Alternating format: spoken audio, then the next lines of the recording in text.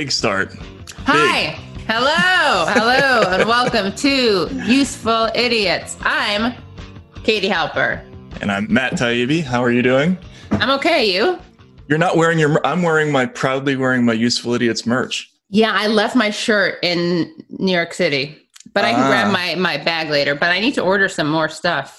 You should get a gas mask and a machine gun and go back in there. Yeah, and go get it. I was saying we should have Useful Idiots gas masks. I thought that's what you were going to say.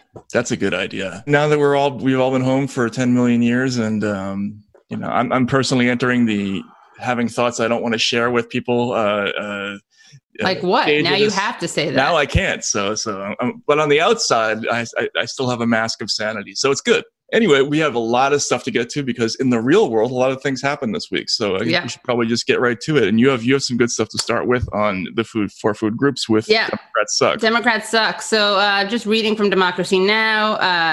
As New York races to keep up with the explosion of coronavirus cases, progressive critics say that the state budget agreed to by Governor Cuomo and the New York legislature last week will harm New Yorkers already suffering the most from the coronavirus crisis. The $177 billion budget will slash the state's Medicaid program by $2.5 billion a year, including a $400 million cut in money for hospitals.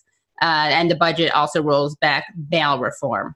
So Cuomo is using this as an opportunity to do basically terrible things. But, it's interesting, the contrast that he strikes with Trump is just, and the way he does these like daily updates, it's kind of the equivalent of Trump's tweets or the equivalent of Nancy Pelosi ripping up Trump's speech because he's doing stuff as opposed to Trump.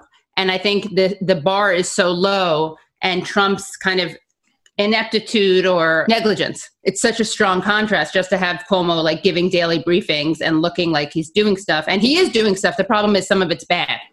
Right. Yeah. So exactly. He's taking advantage of this to push through bad things, but he looks decisive. My favorite part of all this is the latest craze of the last however many hours, which is that now Andrew Cuomo is actually the natural choice to end up being the Democratic nominee. I remember when after Biden swept Super Tuesday, I tweeted something to the effect of, well, there's still a lot of things that can happen between now and the convention, and there are a lot of scenarios. And everybody took that to mean I was still vainly placing my hopes in Sanders winning the primaries, when actually what I was actually thinking about is they're going to suggest 8 different people between now and the convention to be the eventual nominee, because that's been the pattern throughout this entire election season. So Cuomo is the flavor of the minute, and it's not. I'm just curious, how many more people do you think are going to be proposed? Well, now that you say flavor, I feel like we should find 32 flavors. 32 flavors, right? It's actually close to 32. The number. Yeah, because there were 28 candidates, right, in the Democratic field. So all we need is 4 more. Yeah, hey, can you run? I'll run. No, I don't want to run. You can run. That's could a you good idea. Technically though? Could you just start? Like, could anyone? What would we need? A lot of signatures. You need to be 35, and you need to get signatures in the ballot in all those different places. Although I guess technically you don't need to do that because you can just be put forward at the convention after the first ballot. So it could be anybody. So how do we do that? Can you nominate me, Matt? I can. I'm not on the committee there. I think we'd have to get somebody in the DNC to do it. So do you have any friends? Probably not anymore. No, but you probably have all their contact info from reporting on them. So what you should do is just like tell them that you're going to write about a scandal unless blackmail them into letting me run. Wouldn't that be great? It would be great for your, I just want to help, give you some clout. But think about Trump. Trump ran for president as a publicity stunt to try to get himself a new deal on a reality show contract. And look what happened. He ended up in the White House. Who wants that? So, Katie Halper wants that. Katie Halper wants that. Republicans suck. I think in the interest of fairness, we have to do this. Dan, could we go to the videotape on this? So you get the point. Long lines of people supposedly social distancing, but they have to go to vote because Republicans this elected to hold this vote in Wisconsin, and now everybody's up in arms about this. We have to do this. We are ethically and morally obligated to do this as a Republican suck segment because we did it when the Democrats did it. Right. We showed basically the same kind of video from Illinois. Yeah. This reminds me of a passage from Hunter Thompson's Generation of Swine with the introduction where he was sort of musing on the difference between heaven and hell. And he did a great long description of what hell was. And then he started to write about heaven, and he talks about how heaven is a place where the swine will be sorted out at the gate and sent out like rats with huge welts and things all over their bodies. And he goes on and on like that. And then he realizes he's just talking about hell again. But we were talking about heaven ends up being the line after 3 paragraphs. Yeah. And that it feels like this has been happening over and over again with the Republican suck segment. We start off doing something that's about Republicans, and it always works back. And then we have to give the Dems credit, right? So we're talking. We started off talking about heaven, but we ended up talking about hell again, or the Democrats. Heaven is again. a place on earth, as Belinda Carlisle said. That's right. It is. So that's what I got. I mean, like people's feelings about this whole whether or not we should have elections, whether or not we should have primaries, it's completely 1,000% partisan and based on whether or not they think the vote's going to go in their favor, which is so disgusting and unbelievable. So, but you have some thoughts on the voter suppression thing as well. I mean, I just think that the way they're framing it as an issue of voter suppression is gross, because how is it not a disenfranchisement issue when you're making people risk their lives? Like, that is also an issue of voter suppression. Immunosuppression. Didn't think of that until just now. Wow. You're always about the puns. I'm always about the puns. Plays on words. Yeah. Plays on words. So, the issue that this is, I mean, as you said, it's so opportunistic. And later on, we're going to see some Uncle Joe footage of him. Oh my God. Talking about that. But it's so opportunistic. And the idea that somehow forcing people to have to choose between really like protecting their health and exercising the right to vote is gross. And it's also, I mean, I don't know legally if it does this, but couldn't you argue that it's disenfranchising people who are immunocompromised or are older because they have more barriers now? And legally, you don't have to intend that. If it's the result, it's discrimination. Right. I have no idea how that would come into play because we're talking about an emergency situation. So, but yeah, it's clearly discriminatory, right? I mean, if you're worried about getting sick, or you're more worried about getting sick than somebody else, or you're over 50 and you're more likely to get the disease. Exactly. I mean, all that stuff comes into play. That election was illegitimate. Republicans and Democrats, it's really moving and beautiful. It's very bipartisan, blood on their hands. And I'm going to declare that election, all the primaries so far that happened post-corona, illegitimate. Wow. There you go. You're trying to go viral, Katie. I can see what you're... Viral. Yeah. Viral. Yeah. And that's the platform I'm going to run on when I run for president. Illegitimate primary elections must be overturned. That's a snappy bumper sticker right there. Yeah. Okay. All right. Excellent. So, once again, we did Republicans suck, and it turned out to be Democrats suck. So we're sorry about that. If they want us to stop doing that, then Democrats have to suck so much and almost as much as Republicans. I mean, just an example. I wanted to do something with the bailout, but they all voted for it. So, what can we do? So Isn't That Weird? We have a story that's like, well, it's just weird. Let's just go to the videotape. I don't think I need to introduce it any more than it's already set up in the video. So how do you hold a church wedding if much of the country is under stay-at-home order? So your friends and family can't be there. Well, this couple in Michigan came up with something interesting to pull off their big day. They're getting married Saturday. The groom didn't want his bride to walk down the aisle in this empty church, so he had a local packing company make cardboard cutouts to replace family and friends who can't attend. The company, the company donated its work. The groom said he reminded him, you know what, there could be a silver lining to this situation.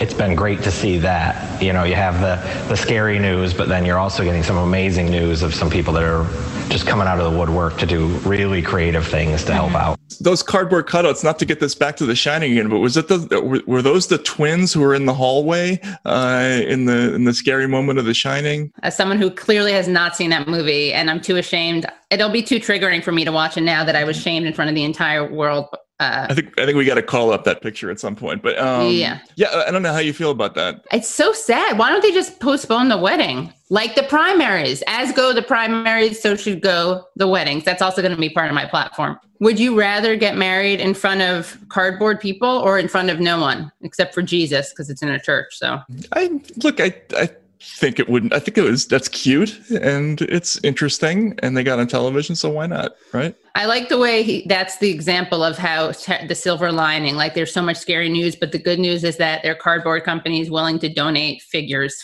to weddings. The other thing is, I thought the anchor there was going to die of coronavirus during the broadcast. I know. Yeah, I was like, maybe he's just verklempt. I thought he was moved. Right. Couldn't tell, but yeah. I thought he was being slowly starved of oxygen as the, hemoglobin throughout his blood supply was poisoned. But you see the lung as half empty, and I see the lungs as half full, or maybe the other way around.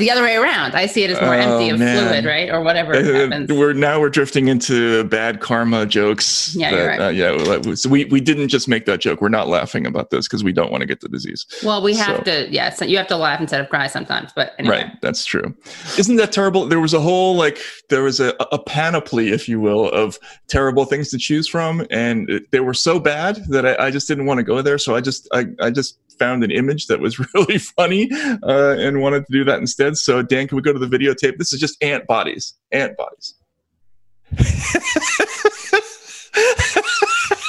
Those are all ants? They're ants. They built a bridge of themselves to get to this, like a wasp's nest, to eat it, I guess. But check out the industriousness. You see, this is way more impressive than the cardboard cutouts. Like, this is the example. Look at that. I could look at this video all day long. I did look at this video all day long. That's so disgusting. That is really disgusting. Has this ever happened before? I mean, is this... I'm sure it has. Necessity is the mother of invention. Is this a corona-induced industriousness? It's amazing, whatever it is. Like, if think about the logistics of it, how did they do it? They would have had to drop two separate chains of ants and had them link by swinging. I think that's the only way I could think to do it, right? I just see real parallels between that and the cardboard thing.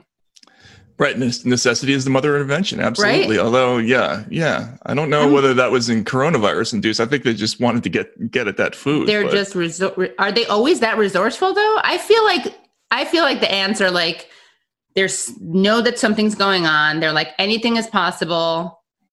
What the hell is going on? It's Armageddon, and we just got to do things in a new way. So we're going to make it an ant chain. I just think ants are really industrious and clever, and that's just like the Grand Coulee Dam of just ant body bridges. I mean, it's so those are a thing, ant body bridges. Like I that's guess so. A thing. I'm going to assume so. Why not? I mean, we're all ignorant surfers of the internet, and I guess to some people that would be terrible, right? What about a necklace? Oh, a necklace would be a good, but would you want to wear that? No, that would be terrible. See, right, I think what we should say is ant necklaces. Isn't that terrible? Right. Even though they haven't happened. But yeah, that's a horrific image, I would say. Is it? Yeah, I think it probably is. It's inspiring and horrific at the same time. It's almost like it's like an insectile holocaust. Yeah, because it's so like, I can't believe I'm saying this. This may have to go on the editing floor, but I did lose relatives in the Holocaust, so maybe I have license. It's like, it's the application of technology. That's true. Yes. It's a very like organized, coordinated attempt to exterminate this wasp. Yeah. So you're calling ants Nazis now? Yeah. Right. Yeah. All right. Excellent. Ant Nazis. All right. So what do we have for stories to talk about this week? There was a lot, but I think something that's kind of in our wheelhouse for this show is the reaction to the Joe Rogan thing.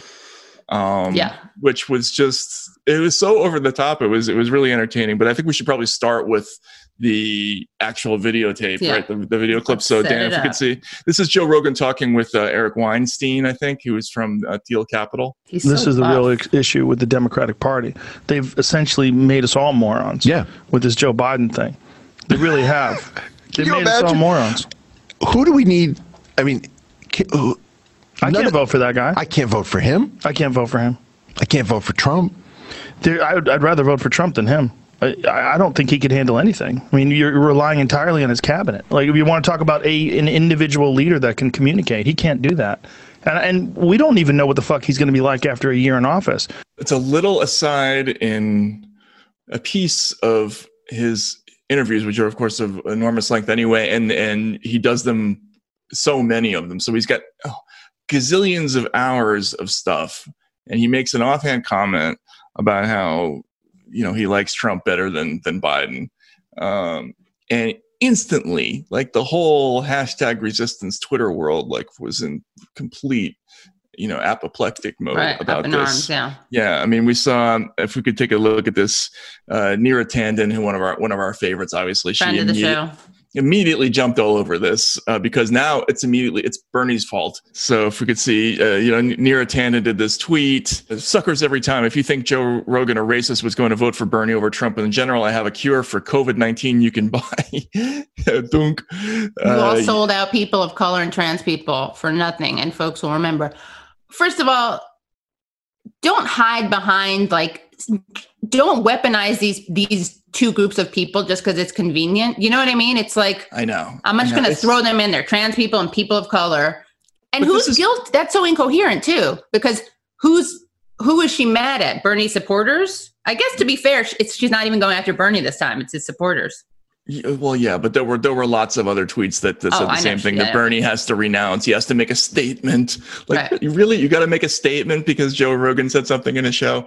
And frankly, this and people have made this point. This proves the point, right? Like, not only does it prove the fact that Bernie was sort of uniquely suited to get some of those independent voters, Trump, but this is precisely why people who are independents can't stand voting for this brand of Democrat, because there are a gazillion rules and prohibitions and taboos that it's just exhausting to try to follow all of it. Like, the instant anybody says anything, there are just these endless chains of people who want you to renounce this person for saying that thing and cancel that person forever. And it shows like a total inability to balance this idea that we can disagree with people about some things and agree with them about others, and that's totally normal. Like, who cares, right? There was a great tweet by someone named Katie Halper about this, which was, only libs, by which I mean like centrists, see electability as a liability, which is what they've been saying about Sanders. It's like, the ability to appeal to people who would otherwise vote for Trump is seen as, which is literally part of the definition, or part of being electable, because everyone competes for voters. It's this moralistic, totally out of touch, and ironically purity politics, where God forbid people are encouraged to vote. And what I never understand about this is, like, if you want to defeat Trump, you can still hate these people. It's up to you if you want to hate people who would maybe vote for Trump and then would vote for Bernie. But do you want them to vote for Trump or vote for the person running against him? Right. Yeah. No, you're absolutely right. They're flipping their own argument about purity on its head, because this is exactly the opposite of the thinking that we all heard from these folks in the 90s when we were told, you don't want to vote for, the Omnibus Anti-Terrorism Act of 1996 or whatever it is, or, you all have purity politics. You can't get behind the crime bill, so you're going to go run to some other party. Grow up, get over it, but balance competing ideas in your head at the same time. Think of the overall issue. Now they're telling us exactly the opposite. They want this whole slate of things. The other thing I can't stand, there's a group of people who are popping up kind of on the other side, who felt it necessary to do all this virtue signaling. Like, even if Joe Rogan is a racist and a Nazi, that doesn't mean that Bernie Sanders has to say something. Like, they felt that they took this story about people flipping out about Joe Rogan as an opportunity to flip out about Joe Rogan and tell everybody how they feel, which is just so stupid. Like, obviously I'm biased. I like Joe. I've been on his show, and I think one of the things that's interesting about his whole approach to everything is that he goes out of his way to interview people who he disagrees with, who he doesn't like. And yes, he makes some choices that make people think that maybe his leanings are more one direction or the other. But the whole premise of his program is let's get the widest possible, representative spectrum, so that we can at least acquaint ourselves with these ideas. Right. And this is exactly what these folks don't want to do, which is just infuriating. How was it when you were on his show? You've done it twice? Yeah. What's it like? Great. Yeah, it's great. I mean, it's a different atmosphere. He comes from that ultimate fighter world, and he's great. He's a comedian. He's funny, and it's totally mellow. And he wants to talk about whatever you want to talk about, which is kind of what the spirit of interview shows used to be a long time ago. Like they used to be probing without being, like the basic format of news, not to deviate too much about this, but the modern format of news interviews is either a complete whitewash, you're never going to be confronted with anything negative kind of a show, like, which is very common on MSNBC. For instance, right? You and Fox for that unless matter, it's right? Bernie, in which case unless it's Bernie, right? Or there's this thing where somebody comes on who holds a different point of view, and the interviewer feels like, if I don't get in a gotcha on this person and really show that person up, then I'm going to get decimated on Twitter. So I have to, put that person in a very difficult place and make it ugly for them.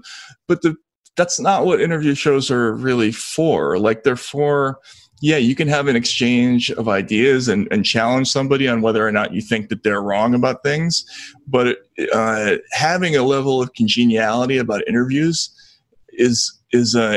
and being able to explore different issues at the same time is actually a strength of the process. It's not a weakness. I don't know how you feel about that. I feel pretty strongly about that. Did Bernie drop out, by the way? Did he just now? Yes. I can't believe it. So we're just seeing alerts, and a couple places are reporting there's going to be a announcement pretty soon from the campaign, it sounds like, that Bernie is suspending the campaign. Wow. Okay. I can't believe I'm actually surprised I'm not crying. Well, it's been over for a while, hasn't it? Can he just nominate himself? I'll give up. You know what? I'll give up my nomination and I'll nominate. Can you just blackmail the DNC people, and instead of asking them for me, just make it for Bernie? Yeah, I don't think I have that much. I don't have that much pull in my own house. Biden is going to lose. Right, exactly. Yeah. Well, you can practice with your kids and then see. I mean, I think it's sad. Let's talk about what the meaning of this for Bernie is. I think he had to drop out at this point. There's an argument that he could have stayed in and tried to influence the ticket, but he's not going to. The votes are no longer meaningful during this crisis because there's no real campaigning that's going on. The numbers in terms of how many people are voting in each state no longer really tell us anything about anything, because people are either voting or not voting for a variety of reasons that have nothing to do with politics, right? And the chance that he was actually going to have a comeback turned out to be pretty low, especially after the last few weeks, don't you think? Yeah, as people know, I'm a big Bernie fan, and it's hard for me to get mad at him, but I'm really, really mad at him right now for that debate. Because he wasn't more aggressive? Yeah. I'm really mad. Like, you said this during one episode, and it kind of opened up my eyes, and you were like, he has to, when you wrote that piece about how he has to scale up in a realistic way, not just make his shack bigger, like in the movie The Jerk. Right. And you were like, if he's not going to do that, it's not fair. He was raising money, and he was getting people to do stuff, to volunteer, and he was mobilizing people, and he needed to fucking scale up in the way you were saying. He needed to have you on this team, Matt. No, but it's just like, I finally got and then I was really mad at him during that debate, because I don't care if he likes Joe Biden. Like, he needed to get over that. Yeah, he did. But I think that speaks to part of Bernie's character. Like, there's a part of him that he lacks a certain kind of personal competitiveness that is probably necessary in this kind of politics. Like, he did almost win, and he did it in a very, very unusual way, which was by building a movement, he was basically like a Grateful Dead tour of politicians. He just was building this thing where it was going from state to state and getting all this enthusiasm. People were coming out. But part of electoral politics in America is beating the other person. And I think he has a limited appetite for that kind of mindset. And that, which is, yeah. I mean, he was very aggressive for him in that debate. It just wasn't enough. It's like you always want a reluctant administrator. You never want an administrator who wants to be one, because those people tend to be assholes. I think you do need to argue. You have to argue, though, that in politics, you do need a killer instinct. I mean, because you need to be able to do whatever it takes to pull out all the steps to get something passed, to get something done, to get more of what you want in a bill than the other side gets. I mean, there's a lot of war in politics, and Bernie, I think, is very competitive in terms of showing people that this is what the people actually want. I mean, a lot of what his career has been about has been proving people wrong that, the policies that the sort of neoliberal establishment espouses, that those aren't actually popular, right? And that the policies that he pushes actually have a lot of organic support.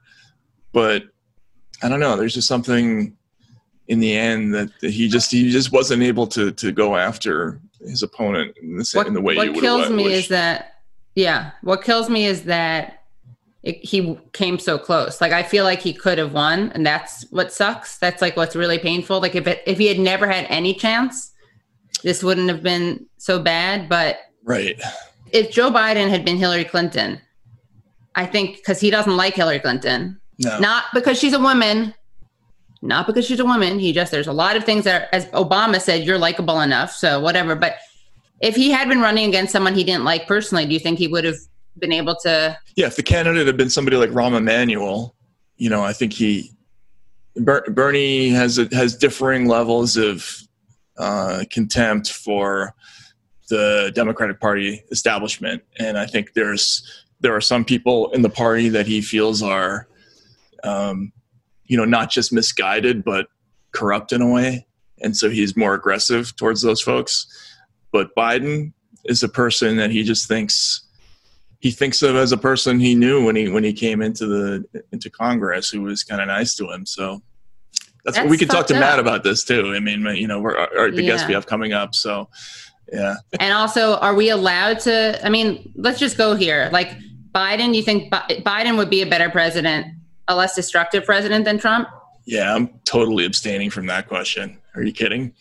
Well, let's say I think he is, right? The lesser of two evils. What do I do now? I can't criticize Biden. Not to be like, as goes Katie Halper, so goes the election. But what can people do now? Like, push him to the left? Try to push him to the left?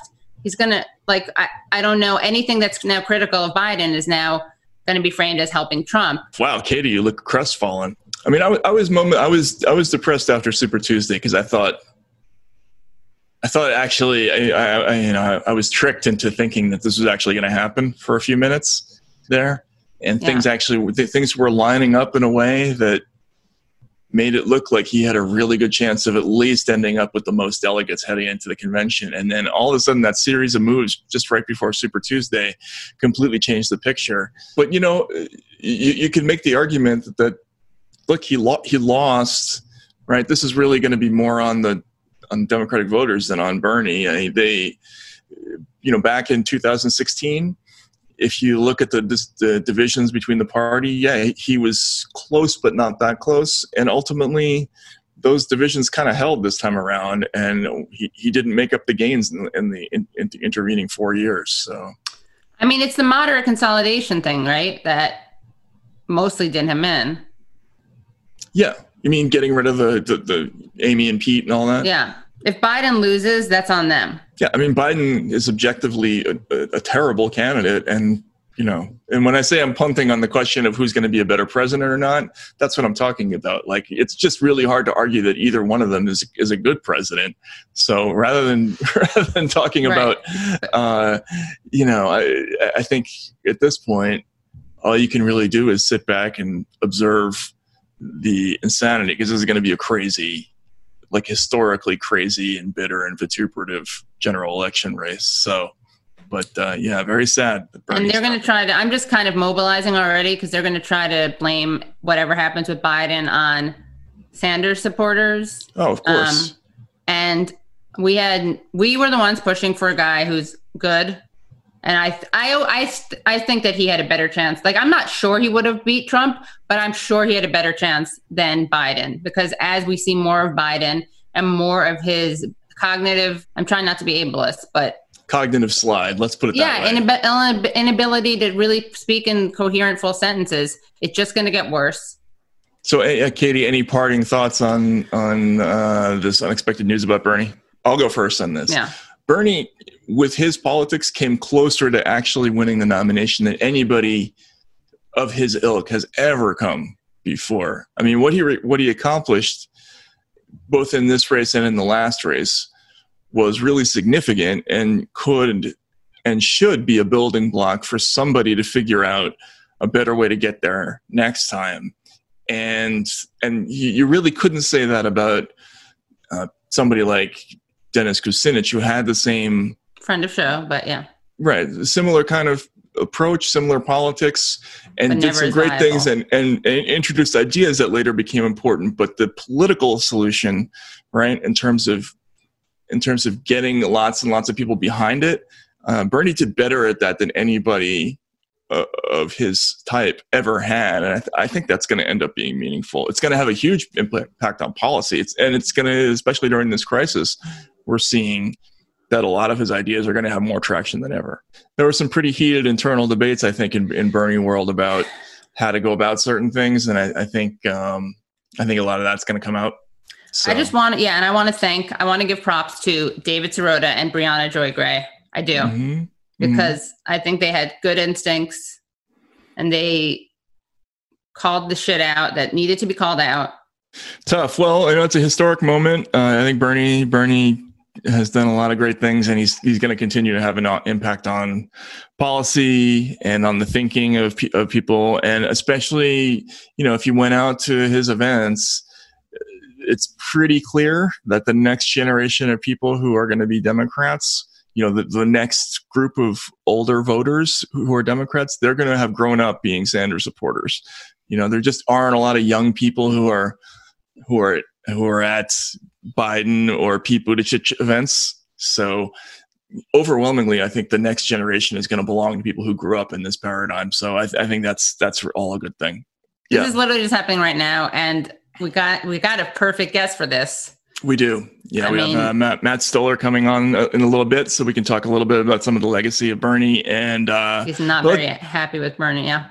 So we'll talk about more of this as the rest of the show progresses. Let's just get to a few things quickly while we still have some time. I think we should just start with this while we're talking about Biden and what a great candidate he's going to be. Just one more clip. This is going to become a bit of a regular feature. Dan, if you could go to the videotape on golden leg hairs. No, it shouldn't creep into your mind. Look, we've been through hell before. We had an election in the middle of the Civil War. We had an election in the middle of pandemic flu back in the turn of the century. We've had an election at every major crisis. We can take care of our health and our democracy. The idea of postponing an election is not possible. It should not happen. The democracy has to continue to function. We have to lead. Do you think you won in Wisconsin tonight? Ordinarily, I'd be hitting you over the head with all these exit polls and crosstabs and things that I know about people all the way down to what they like for lunch. We're not going to have anything until Monday. What's your gut? No, we're not. Well, my gut is that we shouldn't have had the election in the first place. The in-person election. It should have been all mail ballots in. It should have been moved in the way that 5 other states have done it. It's the idea didn't have enough poll workers in over 100 and some polling places in Milwaukee. But this was all about Republican legislature pushing really, really hard to maintain and make sure they had an election because I think they know that low turnout affects their interest. So that's our president. That's our nominee, a guy who contradicts himself. Like within 2 seconds. I mean, that's Trumpian, Yeah. That's a Trump type of thing to do. That's why it was so hard to play by who said it, Biden or Trump. I mean, the character of it is a little different because with Trump, there's always like some self-serving element. Like I was awesome over here and I'm awesome in this way, right? But this is just taking two positions at the same time, simultaneously, and expecting to be taken seriously in both areas. So I don't know. It's just ridiculous. And I can't tell whether it's because he doesn't know that that's contradictory, or whether it's just sort of perfectly instinctive. Disingenuous if disingenuous or actually discombobulated. How many golden leg hairs way up is that one for you? 11. That's 11. That's a good one. Yeah, I'd give that an 8 at least, because that's about as bad as that kind of thing gets. Katie, I think you need to do a line or something like that. You look shattered, crestfallen. I mean, but you knew this was over, didn't you? Know, I mean, you knew it was over. I kind of thought anything could happen. And here's the thing: I really think. I feel like people accepted it was a self-fulfilling prophecy to some extent. Like we've spent, 4 years with right-wing assholes, by which I mean right-wing Dems, saying he just couldn't win and replacing what was possible, like pretending what they wanted was what the reality was. So people saying like it just couldn't happen, he can't win, as opposed to I just don't want it to happen, I just don't want him to win. But then I think what happened was after he won those caucuses and then lost stuff after, his supporters and the left is like, I think they didn't know how to go from his winning to his losing. And I do think that like people needed to, and I don't think I'm saying that people need to be delusional, but I feel like if people had walked around with the possibility of him not quitting, it could have made a difference. Like, I do feel like there's this feedback loop. I just feel like viability and electability are so much not in the eye of the beholder, but in the mouth of the beholder or whatever. It's all about how it's presented and how it's framed. And who the fuck knows what would have happened? I mean, Joe Biden could keel over any moment.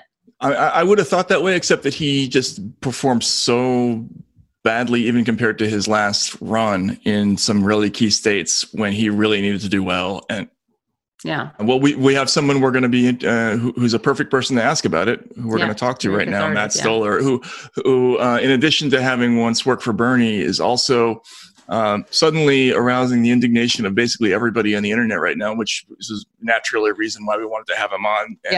And subtly endorse him. So let's go to that conversation now. So excited to have on Matt. So excited to have on guy I've known for a while, Matt Stoller, who is the author of Goliath: The 100-Year War Between Monopoly Power and Democracy. Also, a fellow at the Open Markets Institute. Previously was a senior policy advisor and budget analyst to the Senate Budget Committee. He also worked in the U.S. House of Representatives on financial services policy, including Dodd-Frank, the Federal Reserve, and the foreclosure crisis. He has written for the New York Times, the Washington Post, the New Republic, Vice, and Salon. He lives in Washington, D.C. And he does not hold back with the criticism of Bernie and Warren. And other people. Yeah, sorry. That's the most everyone is perfect except those two.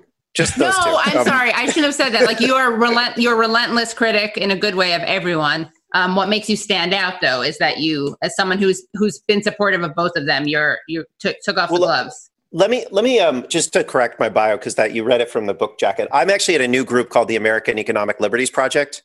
It's all just doesn't really matter. Right. I was a fellow. I'm now the director of research. It's all bullshit titles, but it's a new group. We focus on private power. So basically monopolies, private equity, stuff like that. And we want to center the theme of your book. That is the theme of my book. For money. Sorry. The book is fun. I'm just going to make a pitch. It's a fun book. Yeah, I wrote it because it's about all the money and power in the world. And it turns out that that's interesting. And the only reason that it's considered boring is because powerful people want it to be boring. So nobody pays attention to it. But it's actually super interesting. So my book is all about like the protests and fights and arguments in boardrooms and it has venom for all the right people too. Having lived in Russia in the 90s, there was a group of people what the Western reporters and analysts all loved, and we called them the energetic young reformers.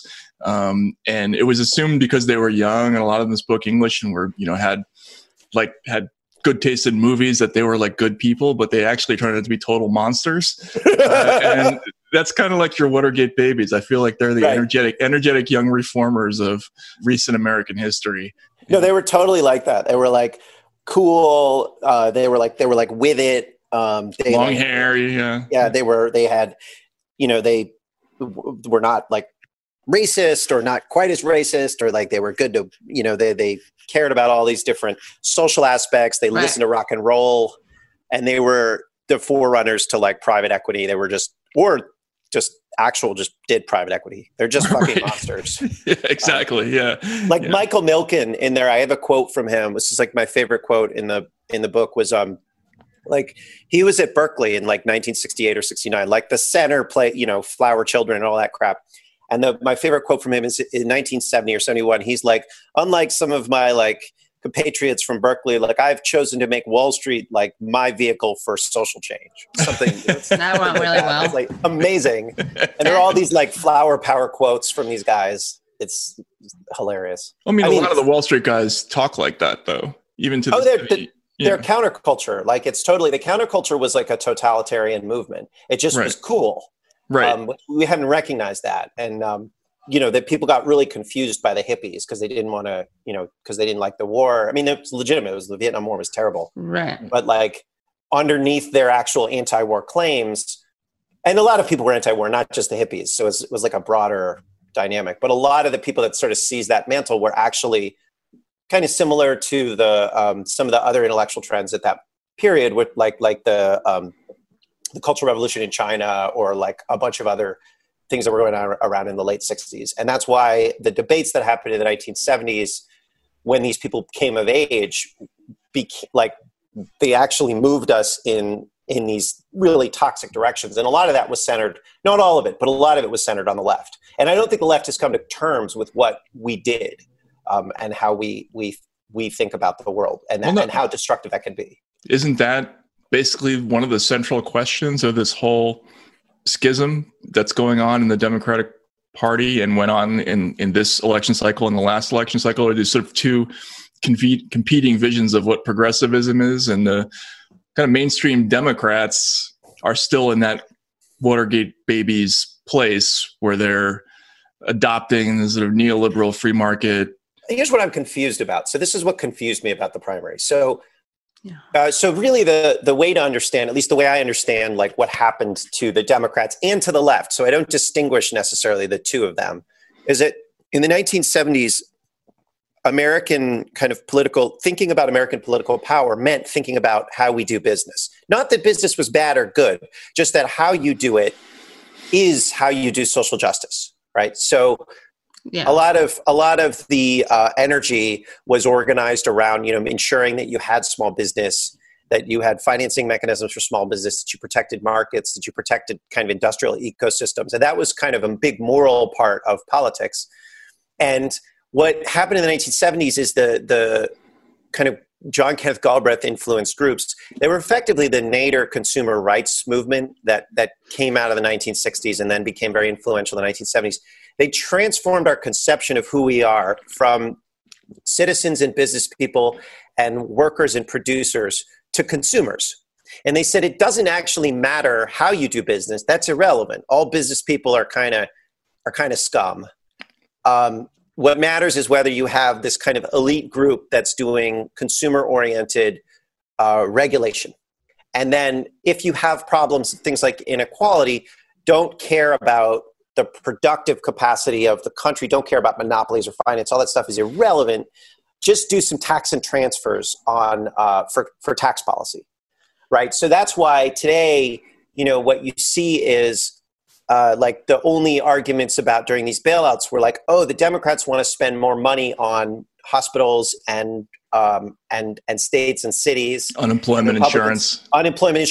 They don't actually think about the financing models for hospitals, like whether that money is actually going to treatment and care or whether it's going to administrators. Like there's no actual understanding of the institutional mechanisms in society. And the reason I said I was confused, Matt, about whether you do see a schism is because I'm not sure that the left showed that they actually have any understanding of the details of American commerce. So when I looked at, I'm more interested in the right, because the right is actually, they had a lot less. You have Marco Rubio, who has really rethought a lot of his premises. I mean, this is your standard, prior to 2016, he's your standard, like, robotic conservative movement hack, like raised it. That's what I thought about him. I don't think, that anymore, but it was like the guy was raised in like from a fetus to be the perfect, conservative Republican Bush style candidate saying whatever the consultants wanted.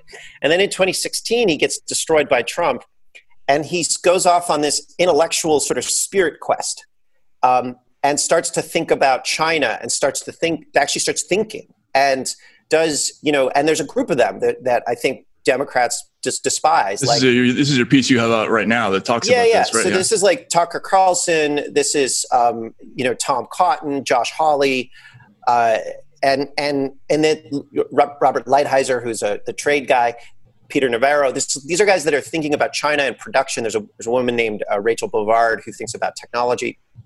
And they're really trying to understand, like, what went wrong. Because they're like, something went wrong in the Bush era, right? And they were all Bush supporters, and then now they're like, okay, something went really wrong. And they've come out of that really rethinking a lot of their principles, and they've kind of created this thought collective where they see the world in the same way, and they're actually thinking about productive capacity. So many of them were early on the coronavirus because they were thinking about China, they were paying attention to China. And then, all of a sudden you got Marco Rubio, who becomes a central player in structuring the bailout with the small business lending program, which is a very important part of the program. Meanwhile, on the Democratic side, right, and on the left and the center, okay, so this is both sides, or let's just take the left. This is Warren and Bernie. Warren and Bernie, two very popular figures in the Democratic Party. Both of them have the ability to raise huge amounts of money in small dollar donations. Both of them are very respected and organized. They both have, in different ways, policy chops. They both ran for president. And yet, they both came out of the same dissatisfaction, the bailouts, the offshoring to China, all that stuff. They both understand that. Yet, faced with this incredible moment of potential readjustment in how we organize our political economy, and faced with a lot of the dynamics that are similar to what they saw in 2008, not entirely the same, but similar in terms of the bailouts, the Federal Reserve, all these things, they exerted zero policy leverage. None, zero, nothing. So I look at that and I'm like, that is a catastrophic failure. Why did that happen? And I think the first thing you have to do is you have to say that's a failure. And that's where I come at this. And now I'm trying to figure out why. And mostly what I'm also dealing with is just people that are like, you suck, Bernie was the best. Or you suck, what could Warren do? Right. And like, that's annoying. We have to get beyond that. Yeah. So let's talk about that and your criticisms of Warren and Bernie. And by the way, I saw you on the Jimmy Dore show and chuckled at two things in particular. You said that Bernie Sanders doesn't know how to talk about anything that didn't happen in 1985 or wasn't a thing in 1985. And you said Warren, instead of running, what was it, to periodically murder bankers, ran her campaign was about having a golden retriever. Yeah. Oh, man. She should have run on periodically murdering bankers instead of on having a golden retriever. Yeah. And Sanders is lazy. And if something wasn't a problem in 1985, then he doesn't know how to talk about it. So how do those things apply? How do they manifest in what happened with the bailout? And also, I mean, we are now doing this interview upon finding out that Bernie Sanders dropped out. Could it have been different? Like, is there a parallel between their response to the bailouts and how they ran their primaries? I think, just to finish, sorry, a lot of people who are pushing back on you are like, well, what options did they have? So yeah, could he ever have won? And could he ever have done something differently with the bailouts? So I divide that into sort of two different questions. Yeah. Okay. So one of them is, by the way, if you don't have an answer, just always say, I divide that into two different questions, right? You sound good. Yeah. There's the question of sort of tactics as the bailout was kind of being discussed. And I think you can have a pretty good argument about whether they could have done something different. And I think it wasn't just them. You saw a total system failure. You didn't see any progressive nonprofits really noticing the corporate bailouts. I mean, my organization, American Economic Liberties Project, we were basically the only ones saying, this is a real catastrophe. Don't vote for this bill. There were 10 days or 2 weeks where Democrats, everybody knew that this was coming, so they could have organized. then at the last minute, they might have had some pressure, or maybe not. But like, what was really going on here is that Schumer and Warren and Bernie were a team, and they were all whipping for this bailout so that they could also presumably get money to hospitals and get money to states and a couple of other things. And you just kind of question whether that was the right strategy, whether being on Team Schumer was the right strategy, or whether they could have gotten something else if they hadn't been on Team Schumer. And then going forward, if that had failed, if having voted no would have given them sort of moral credibility later, or political credibility to adjust or oppose.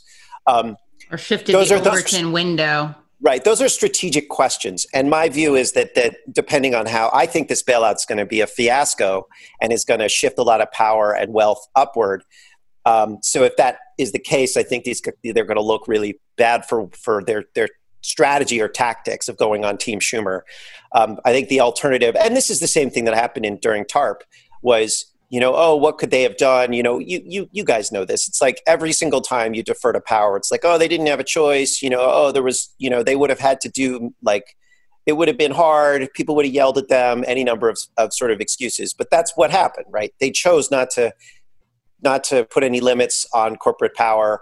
Warren came out with 8 demands on here's how to make sure there's no strings attached, and we won't go vote for anything that doesn't have some of these. And then she voted for it and got 0 out of 8. They didn't get anything for like mail-in voting, so it's like now elections are kind of optional, I guess. Like, it was just like, my view is that a lot of it was just badly done, badly strategically and tactically done. But I think there's a plausible argument against that. I think that that's fair to say, well, what could they have done? I was kind of mad when I was talking to Jimmy Dore, because I was like, I felt really angry that none of the progressive nonprofits were where we were as well. And like, none of the movement groups were there. Like, all Justice Democrats, none of them. I mean, the PCCC came out with a statement. There were some people that were writing, but it's like, it was clear, it's just evident that they did not understand. They just didn't understand corporate power. They couldn't tell you the difference between a private equity fund and a mutual fund. And or venture capital or anything. It's like that's not. That means you're not serious. It just means you're not serious about power. If you can't, these are the people that control the world, right? And if you don't even bother to learn their language, and this language is annoying to learn, but it's not impossible. And if you don't bother to learn the language of power and money, then you're irrelevant, right? And you're just irrelevant. And they have chosen to be irrelevant, and they've chosen not to build links to people who could help them learn, which I thought, I was angry about that. And I think because of the consequences, I mean, we're seeing now, and we're going to increasingly see. Okay, so that's the first part, which is the strategy and the tactics of this specific bailout. But to go back to the broader question, which is like, you saw this rethinking of first principles on the right. Why didn't you see that on the left? Why didn't you see a thought collective emerge on the left to say, what did we get wrong? Why did it just boil down to Bernie Sanders wants Medicare for all? If there's a nuclear war, it would go back to, we need Medicare for all. And the centrists would be like, we need more moderates, right? If it doesn't matter, an asteroid's coming, we need Medicare for all. And we know we need more moderates. It's like, why was the debate so constipated? Why didn't you have a group of people some of whom had positions of power, some of whom were intellectuals, some of whom were advocates and activists? Why didn't they come together and form a kind of thought collective so they would see the world in the same way? You saw a little bit of this on MMT. You saw a little bit of this, and you saw pieces of it. But broadly speaking, there was not an ideological transformation of the Democratic Party or the left, And so as a result, to me, it's like, it's really confusing about as to whether there really is a schism in the Democratic Party. There's a schism. It's just rooted in very, very old conceptions of how the world works, right? So you have the Bernie folks and to a lesser extent the Warren folks who are clamoring for sort of European-style social democracy, which is based upon sort of older ideas of having a more government intervention in the economy, more redistribution, and then there's the modern Clintonian Democrats who have this neoliberal vision of the global economy. I think there is a division there. It's just not terribly modern and rooted in anything that has anything to do with how the modern economy works. Does that make sense?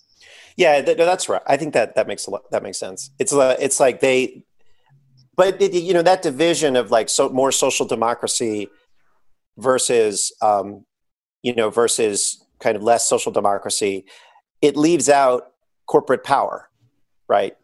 It leaves out finance. It leaves out questions about like China, and there are like aesthetic nods to it, right? Like Bernie doesn't like private equity, right? And he goes to a hospital to protest it. And there's people that are like, I don't like too big to fail banks. But it's like when push comes to shove, there just wasn't any. They were confronted with a confusing series of alphabet programs from the Fed and from Congress, which were not impossible to decipher. And frankly, they could just read your articles or read stuff that other people wrote. Okay. Read Katie's. They could just listen to Katie. Yeah. But like, there are plenty of people that could interpret this, and that it like they weren't there. And the reason they weren't there is because that old division about more or less social democracy or more or less social welfare. I don't think it's social democracy, but take your point, is so it assumes like that idea of social democracy versus more neoliberalism. European social democracy assumes that you've got Wall Street already taken care of, and it assumes American hegemony. Because when they talk about France and Germany and all these countries Denmark, all these social democratic programs, that was first of all, a lot of that was installed by Americans after World War II, like New Dealers. Second of all of those countries were living under the American military umbrella and the American control of high finance. A lot of them were financed by Americans just decided after World War II, and this was not total self-interest or altruism. It was a little bit of both. They were just like, we've already done through 2 world wars. Europe keeps causing world wars. So let's stabilize Europe. And they did a bunch of stuff to stabilize Europe. And then the generations that emerged in the 1970s and 80s and 90s, the ones that we're dealing with now, these old stagnant constipated debates, do not realize that all that stabilizing stuff was in place. Sorry, not in power. Also motivated by it was in place. Anti-communism, right? Wasn't that like a big underlying part of it? Well, yeah. I mean, there's the Cold War. There were a lot of dynamics of the Cold War. The New Dealers did not like fascism, and they did not like communism because they did not like totalitarianism in general. And there were a lot of bad things that came out of the Cold War. Don't get me wrong. But the point is, and like, I think there's a lot of arguments that you could make both sides, on whether it was a good strategy or not. But the point is you can't pretend like European social democracy existed in this virginal state, that European social welfare systems existed without aggressive American constraints on power and an aggressive American military posture. Right. It's a foreign policy issue also. Yeah. Yeah. And they just pretend that that's the case. But Matt, how much of what you're talking about with the failure to address Wall Street and the fundamental economic power structure, how much of that is a literacy question? Like, you worked on Dodd-Frank.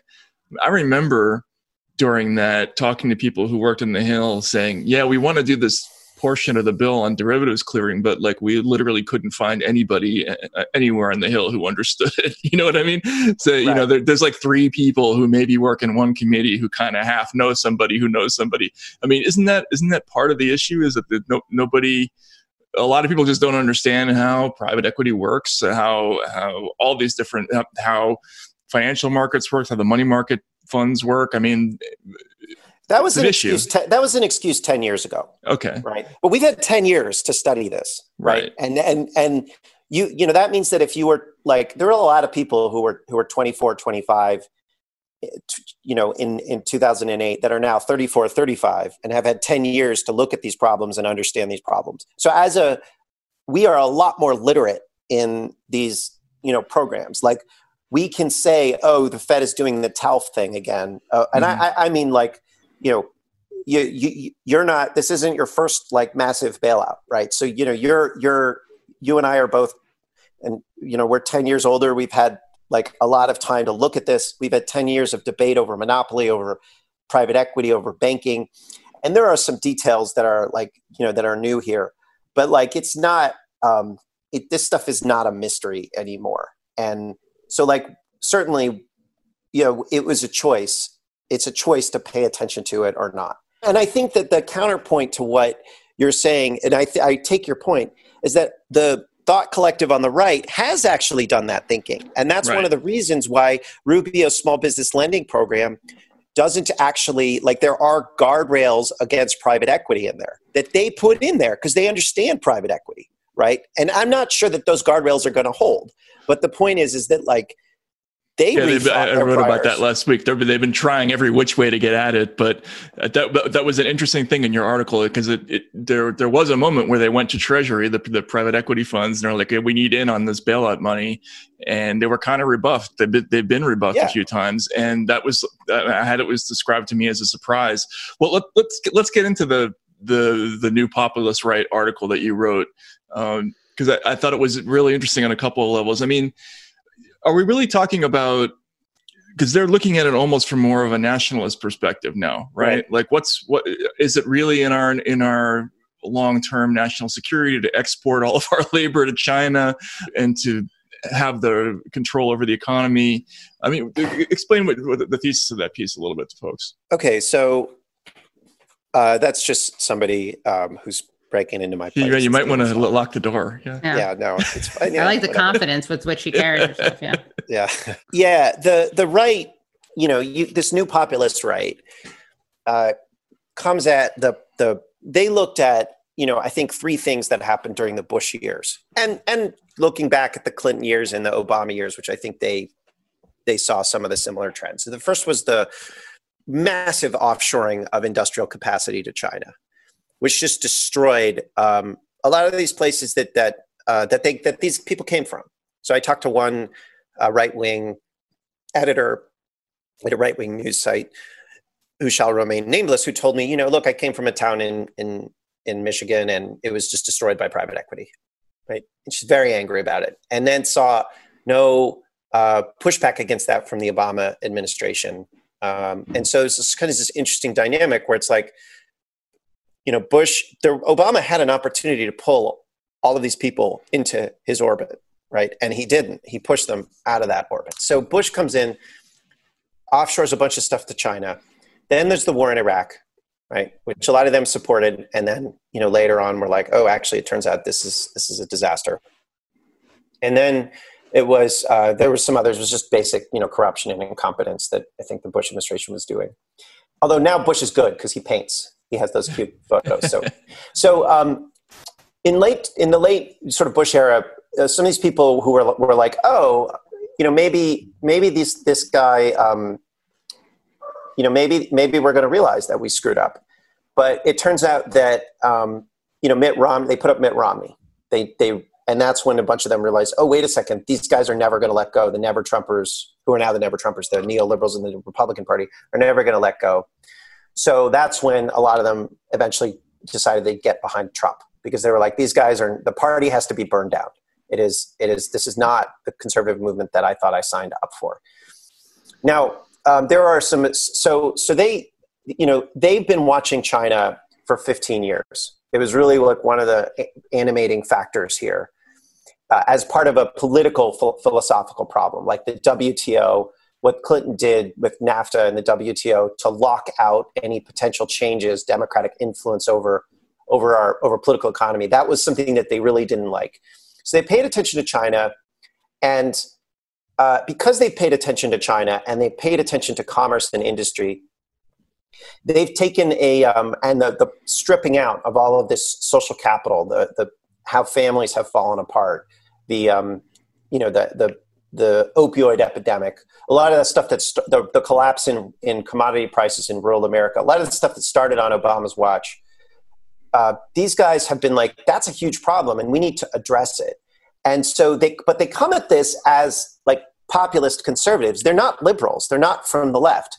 And so these guys they were also really angry at Bush's approach to immigration, which was much more about getting a lot of immigrants in and, in their view, pushing down wages, which I think that's what immigration can do. Immigration can introduce additional workers and push down wages. It doesn't have to, but there are ways to organize so it doesn't do that. Yeah, but a a lot of our immigration policies, particularly keeping immigrants in this, undocumented immigrants in this kind of netherworld, is about reducing wages, right? So there is a legitimate claim from the left that it's not fair and that doesn't necessarily need to push down wages. But there's also a legitimate claim from the populist right that this is actually intended to undermine wages, right? Both of those are true. They're just different ways of seeing the same problem. And it's a different solution, right? Also, like you can argue that it's that the U.S. can't go around destabilizing these countries and then not let the people fleeing them into the country. But yes, you could also say at the same time, the way it's practiced now is often to undermine wages. Anyway, the point is that they didn't like what Bush was doing on immigration because I think they perceived it as both because of xenophobia and sort of jingoism bad, but also because for like legitimate reasons, they said, oh, this is just big business undermining wages, right? And those two things, that ambiguity was there for these guys. I think that just in terms of kind of the way that the left responds to these things, I do think, like, for instance, if you point to the fact that you can point to the fact that Tucker Carlson is right on something without endorsing him or legitimizing him. And I think that's a scary thing that we've seen, where if you acknowledge that, isn't it messed up that Tucker Carlson is the only place that'll question the justification for going to Syria, that you become then a Tucker Carlson apologist. So he's also the only person who's done features on television about the impact of private equity on small towns. Right. So, I think that it undermines the left when we do that, actually, because then we're seeding them. If we can't even touch that issue, and we can easily do this as the left is so bad on this, or liberals are so bad on this, and the liberal media is so bad on this, that we're letting Tucker Carlson be the only voice on this. That's how we can respond to it, as opposed to just saying, oh, if you even point to that, you're a racist xenophobe. Yeah, I mean, not to be like, well, this guy on Twitter once said to me, blah, but I'm going to use it anyway. This is Tom Friedman gets to write New York Times columns about taxi drivers. And starting with so. So I remember I was like talking about how shitty bankers were, and I was like, bankers do this or that. And someone was like, well, honestly, you say bankers, but we know that's code for Jews. And I was like, then how do you actually talk about banking or finance if any criticism is code for Jews? Of course, you can argue that there is a racist edge to any of these themes. Of course, there are racists, but it would be the same thing as saying, hey, anybody who is against the war in Iraq is racist because Pat Buchanan was against the war in Iraq. Like, there's always you can always draw racism out of any moral claim, right? You can always pull, and it's so but the point here is that if you don't actually acknowledge that there are serious problems with how we have chosen to do globalization, if you don't acknowledge that there is rot at the core of Wall Street, at the core of Silicon Valley, in a lot of academia, then then the argument that these criticisms are done in bad faith is itself bad faith. That's the problem. So you have been getting to this. So you've been you were one of the first people to talk. I think it was in 2011 about how we had made ourselves vulnerable to a future pandemic. You've been very outspoken for quite a while about the threat of the virus, but you're arousing all this indignation on the internet. If you had to, who hates you most on the internet right now, and why? And what's that all about? And what are some of these controversies about? Yeah, I mean, I wrote an article in 2011 on how our supply chains are really dangerous, but I basically took that from Barry Lynn, who wrote a book on this in 2005 called The End of the Line, which was about multinational corporations. So there are other people that were on this earlier. It's not like some genius insight that I had. Like, people noticed in the 1990s, hey, if we send a factory over there, we can't get the stuff over here if there's any closure of borders. So, like, just to be clear, like, I don't, this stuff was pretty obvious, right? It just was like not noticed and supply chain people understood that it was a huge problem for years. At any rate, I appreciate the compliments. I just, the reason I'm mad is because this stuff was actually, people who make things for a living knew that this was happening. Anyway, the people find me really confusing online, but just sort of in general in the Democratic establishment. because I mean, actually, the people who really understand where I'm coming from are the Trumpers, like part of the Trump movement. Not there are white nationalists in the Trump movement. They don't, they just think I'm like a Jew. A Jew. They're like, you're a Jew. You're going to die in the coming civil war. That's like the general. They routinely threaten me with violence. So I think kind of put that on another level, although it is funny to be attacked as an anti-Semite and a Jew. Modern Twitter. So, but the Trumpers, who are like this kind of populist types, they understand where I'm coming from and where I think some of us come from. And they were actually rooting for Bernie, not in bad faith, but because they don't like neoliberals in general. And they thought we had our rebellion in the Republican Party. It's not complete.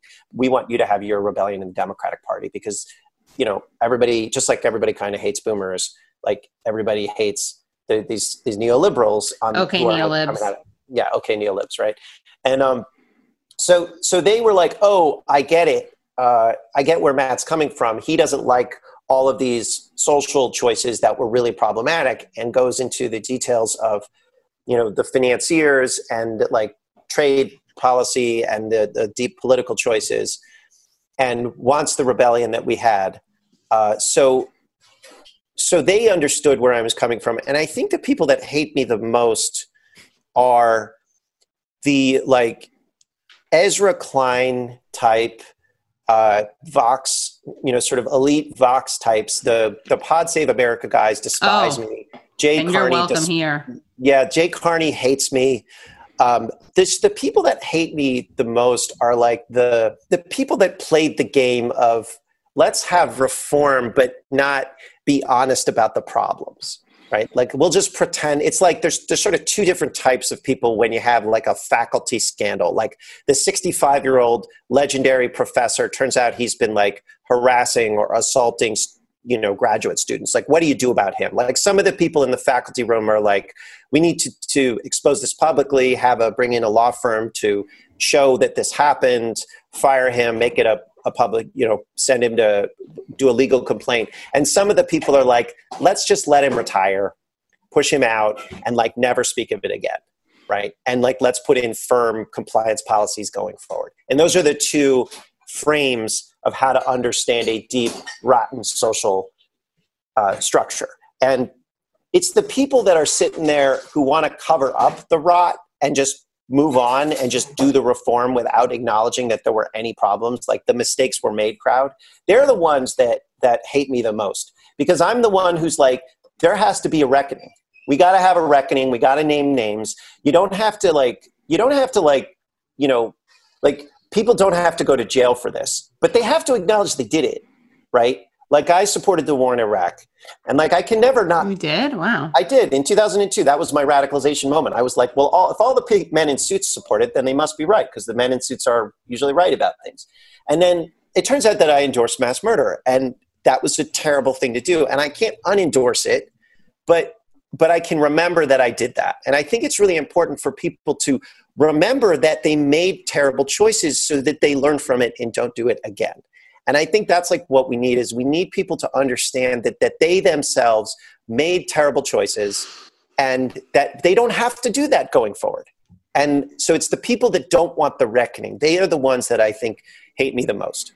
And is that connected? I mean, there's also this idea that one shouldn't even flirt with, ideas on the other side or acknowledge the legitimacy of other points of view. I mean, right. you exist in this kind of gray area that just even being in is already problematic on the Democratic side. So, yeah, like just acknowledging that, like, conservatives are people, right, with ideas and are not just a bunch of like Neanderthal racists. Not like I think they can be both, but I do think that that making certain ideas toxic by virtue of who supports them. But well, I think actually that's an interesting point. And moving us away from the sort of populist right for a second, one of there's this wonderful TV series called Babylon Berlin. Oh, so good, yeah. So good, so good, right? One of the greatest parts of that series, it's a detective series set in like 1929, 1930, 1931 Weimar Germany. But one of the coolest things about it is that the Nazis are just people; they're just characters, right? They're not. They're obviously like kind cartoonishly. of they're not cartoonish, right? They're just like lost young men, basically. Right. And so I think like that's one of the things that the way that the left uses the term racist is they don't use it as a way to describe somebody with a learned social attitude. They use it as a sort of way to describe an unperson, right? Right. And which then avoids how we actually work on it. Like if you care about racism, you have to describe it different ways. And this goes back to what Matt and I were saying earlier before we knew that Amo Bernie had dropped out, which is that part of electability is being able to speak to people who we may find to have unappealing, problematic ideas. And not only speak to them, but like if we don't speak to those people, if we don't have an alternative to Trump, then those people have nowhere to go and they just stay there. So if, you take the Hillary Clinton basket of deplorables attitude, you're actually enabling and empowering Trump. Yeah, I think that's right. And I think just on a moral level, I just remember, when Deaton and Case did that study of deaths of despair, just showing that basically white, high school educated, largely men, but some women were just killing themselves at elevated rates. It's just huge numbers of people in America. And I would talk about it sometimes, and I just would get so much pushback from friends and then also just randos on the internet. And I think there were actually some people who wrote in like New York Magazine or whatever that were like, well, kind of, good. It's good that these Trump supporters are dying. I hate that. And there was a genocidal impulse behind some of the responses because it was upper class kind of liberal elites who thought, and I don't think that they realized this, but like they were just kind of like, well, maybe the country will sort of eventually, like, these people some of them will die, and then we can like win elections. And like I've seen that kind of attitude in DC. Marcos Molitas.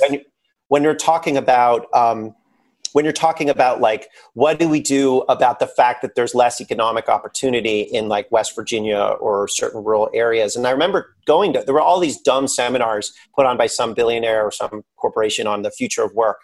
And there were always these weird consultants there who would say things like, well, we can't get Apple to set up a factory in West Virginia, so maybe we should just get everyone in West Virginia to move to where the jobs are, which is like ethnic cleansing. Right. And I brought this up into like right in 2017 at one of these events. I was like, that's kind of ethnic cleansing.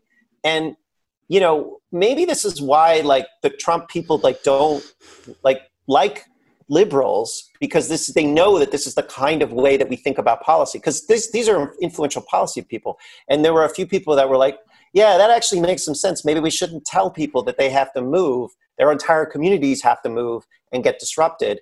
And then, but other people were like, well, that's just globalization. That's just the way competition works. So there's something really, it's not just that like as a tactical, strategic, and electoral matter, you have to talk to people that you don't agree with. There's actually something really cruel about making someone else an unperson.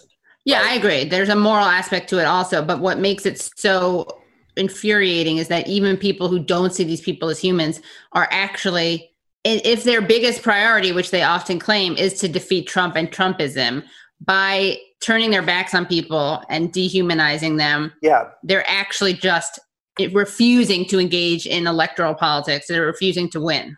Right. I would actually note that the strategic problem is real. The technical problem is real. But I actually think that people who just throw around the term racist all the time, and I think it's a useful term in a lot of ways to describe racist behavior. But one of the interesting things you'll notice is that they also use people that are discriminated against as a moral shield and in turn make them unpeople.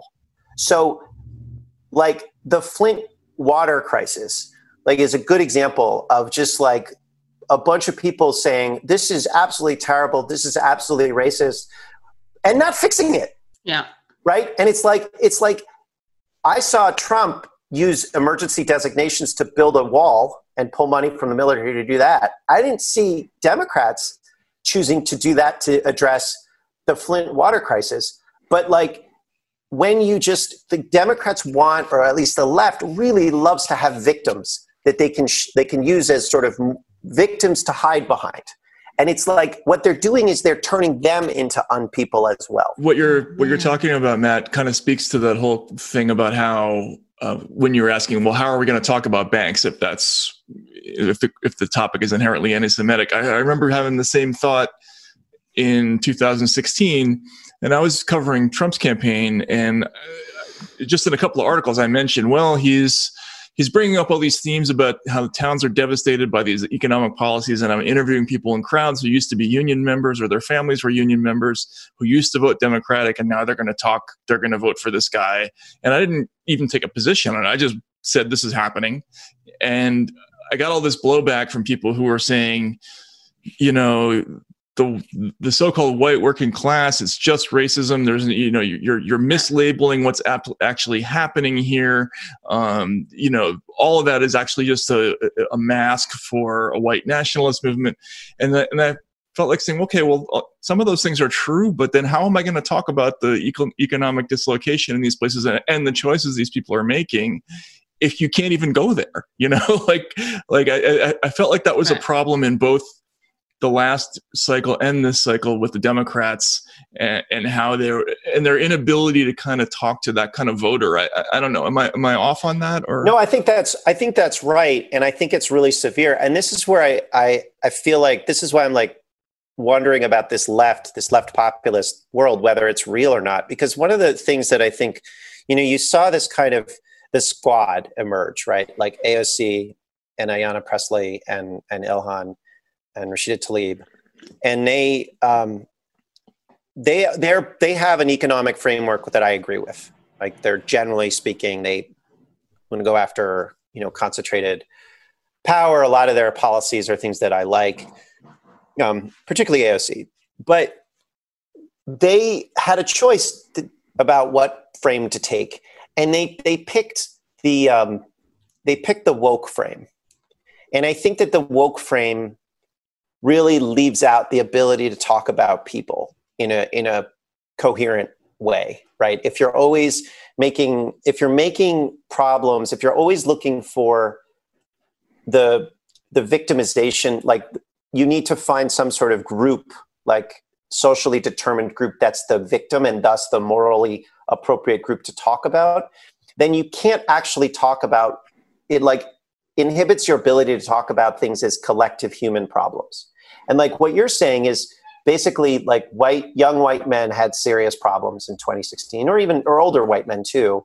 And they were killing themselves. They were lost. They were in conspiracy theories.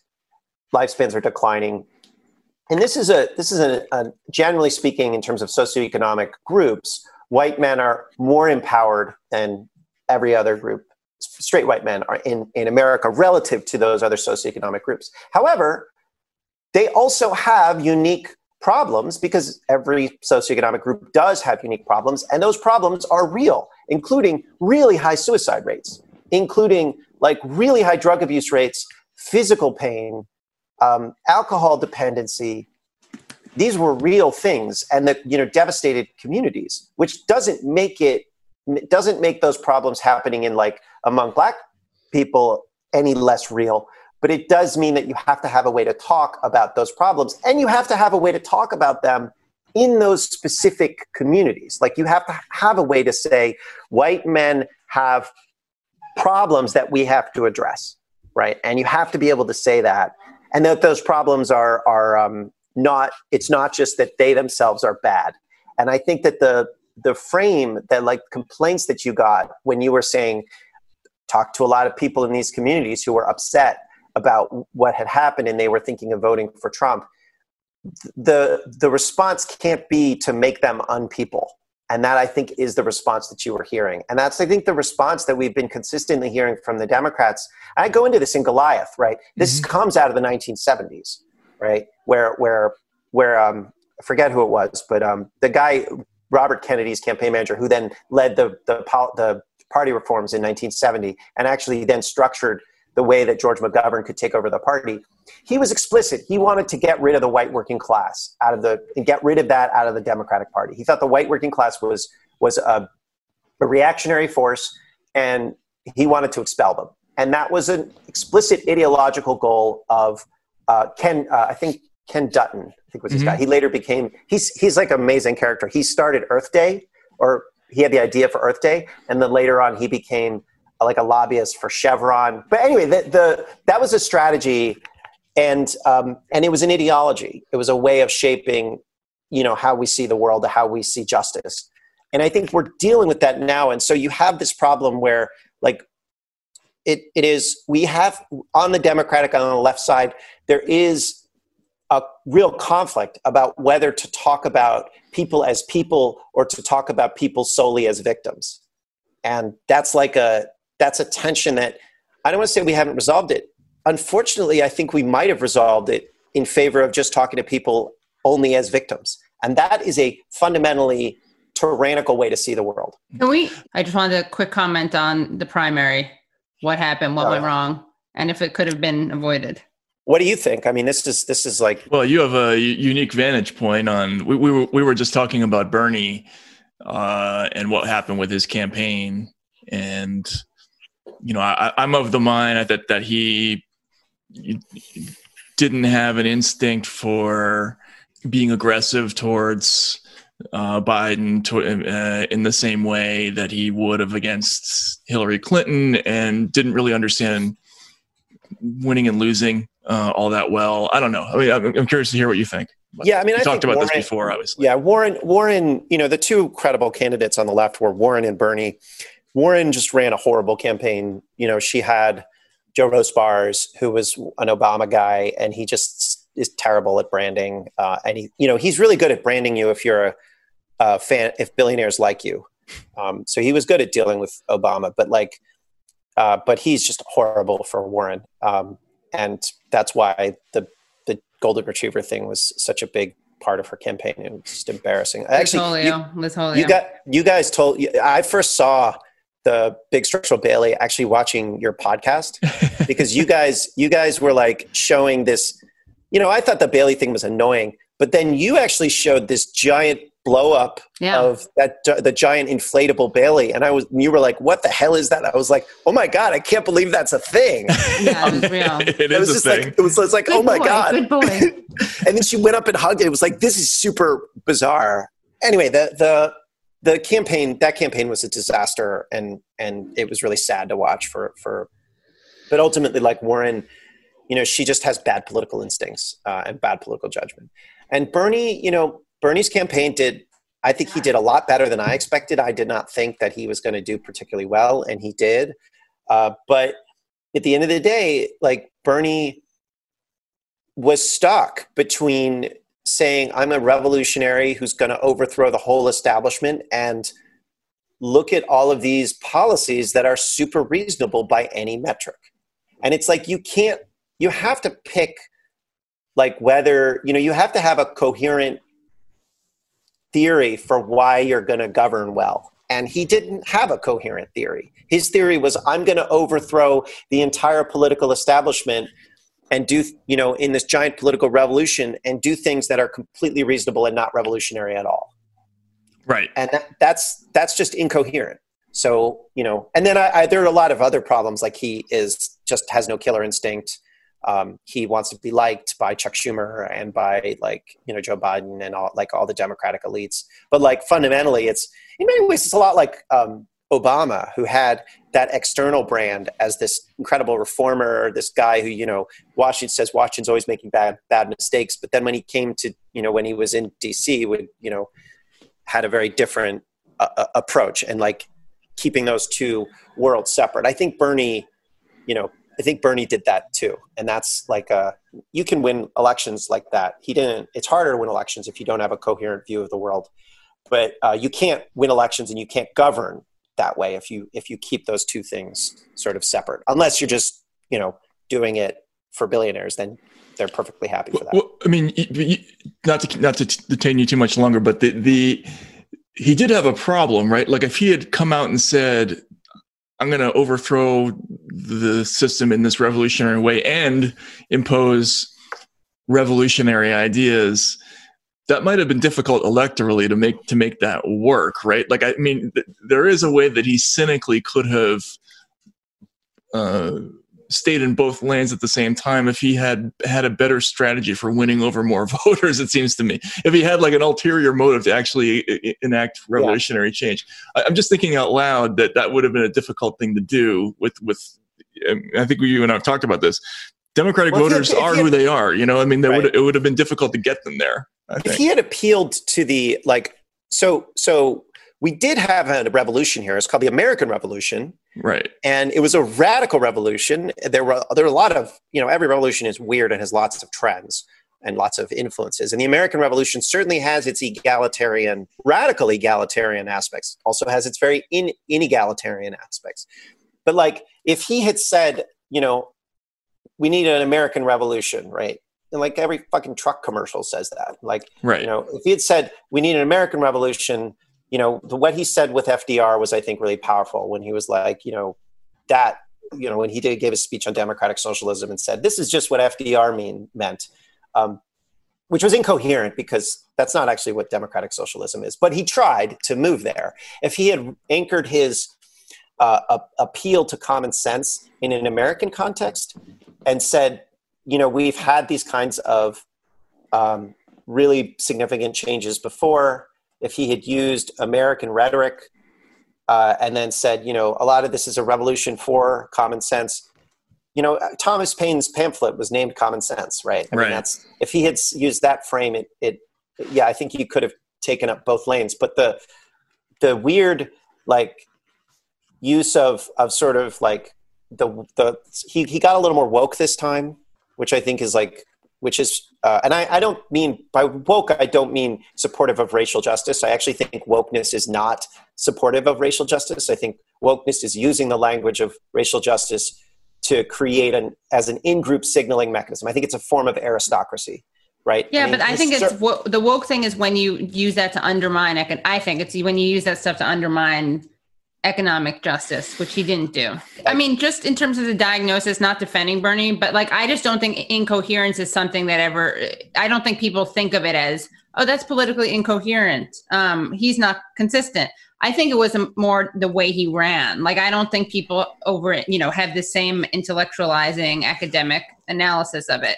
He did lose a whole bunch of voters to the Biden people. And those are exactly the voters who don't respond terribly well to that kind of language, even if they don't understand the ideas behind it. They're older, they're more traditional, they don't really get it. They find it exclusionary.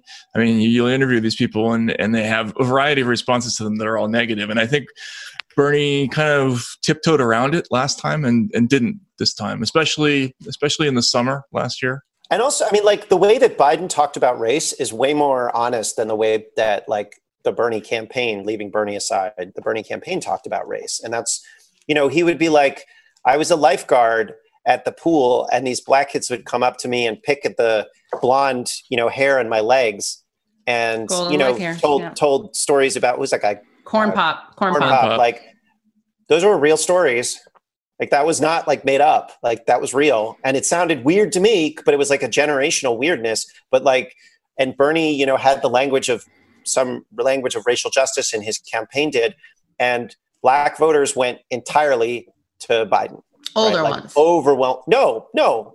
Black voters went to Biden. Like, younger ones didn't vote or largely went to Biden. And then at certain very narrow demographics, like really young ones, it was more even. But at every level, like, you can look at the black vote.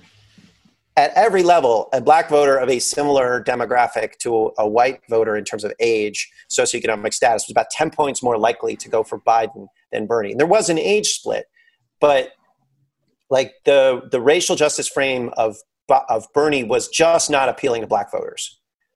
And I think that that's something that you have to acknowledge. Like, that racial justice language doesn't actually work. It doesn't actually appeal to people. I feel like a lot of that, what you're talking about, has to do with language. I mean, when I wrote I Can't Breathe, one of the stats that I found that was really interesting is that the average black person has 8 white friends and the average white person has less than 1 black friend. And there's a thing about language, right? Like, when you use that academic university language to talk about race, it's typically that's the way people who don't have any exposure to the black community, that's the way they talk.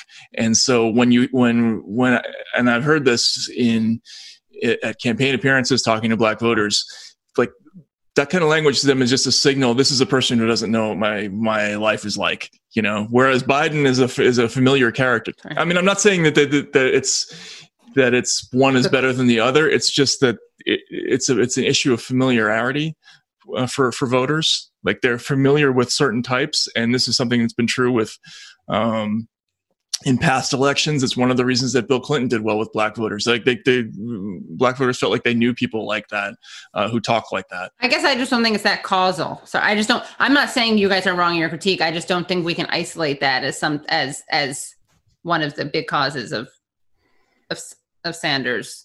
I'm not billions of dollars against Sanders. So yeah, I mean, there are a lot of causes that for this has been a problem for decades. This is Israel, by the way. Matt, we've kept you on for so long. Yeah. Thank you so much, and we really appreciate your coming on. And keep at it. And you and I should talk sometime about the private equity thing. And that's amazing. So excellent. All right, talk to you guys later. All right, take care. Bye. Well, that was great. Yeah. Did you learn something today? A lot. So much. I don't want to, it would be offensive for me to even begin to say what I learned, because there was so much that it would actually be insulting. That was great. I think he's really interesting, and he's looking at problems from a different point of view, which is really refreshing, because it's just I'm so tired of everybody being on brand about everything. Right. So that was really cool.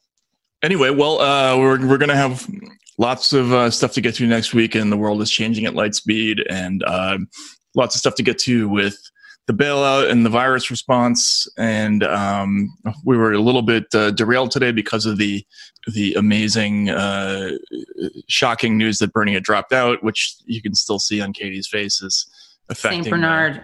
St. Bernard should have told us so we would have known what to tape today. He should have. Right. This show talks about him more than almost any other one. So his people should have reached out. Just an example of decisions like that responsible for the loss. Right. So we'll get into more of that next week. In the meantime, buy merch. Look, you don't have anything else to do. And in fact, look, some real economic advice. We're about to head into an extreme inflationary environment.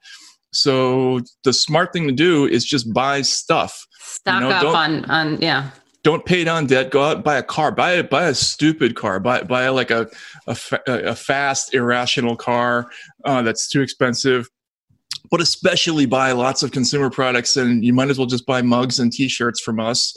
And bags with inside pockets. And bags with inside pockets. They're only going to rise in value in this in the future economic environment. And you should rate and review us, listen to us wherever you can listen to podcasts. So thanks and we'll see you next week.